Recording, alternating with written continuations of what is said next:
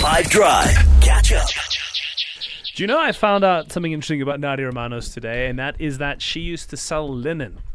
I did. That is kind of right, huh? Yeah, I worked at like a feather and down bedding sort of shop. We sold duvets and pillowcases and pillows, and they were really nice, I must say. How does that end up happening? You respond to an ad in the classifieds? It was through a friend. Yeah, it was through a friend who knew someone. The person worked there, and then they were looking for casual weekend workers. So my friend was going to do it, and she was like, do you want to join me? And I was like, sweet, extra money if I work a bit on a weekend. And it was actually kind of cool, but it got boring. I imagine, yeah.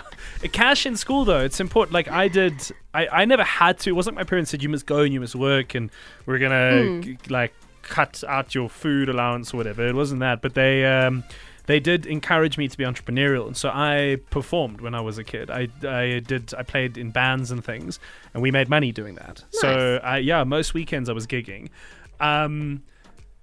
But I wonder if it's I spoke to Younger and Jude, both of them said they didn't do anything. I wonder how many people did, and also how many people do now, right? If you're in high school now, are you out there grafting on the weekend? There's some of the jobs have dried up. You'd struggle to find a gig at a video store nowadays, but I'm sure there's other stuff. You know what I mean? So either back in the day, did you ply a trade to make money whilst you were at school, and do people still do it now? I wonder what stories will come back. Hit me on the WhatsApp line.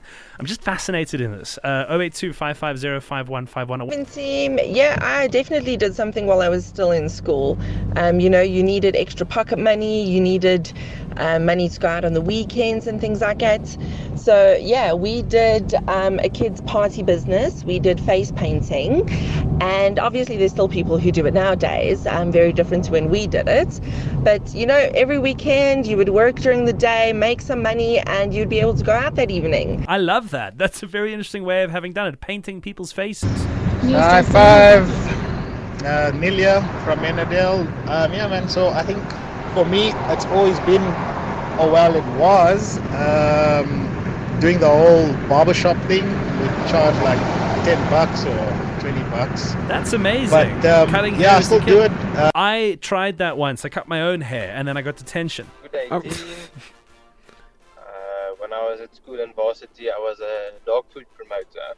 School, I used to work at vets and get some extra money over the weekend, cleaning cages, learning a bit more about new science. That's amazing, and it sounds like a very rewarding vocation as well, the opportunity to get to work with animals and make a bit of bang for your buck. If you did something at school, entrepreneurial or otherwise, I think it's a fascinating thing to reflect on. As I said, I wonder if it's still as big a part of the fabric of the culture today.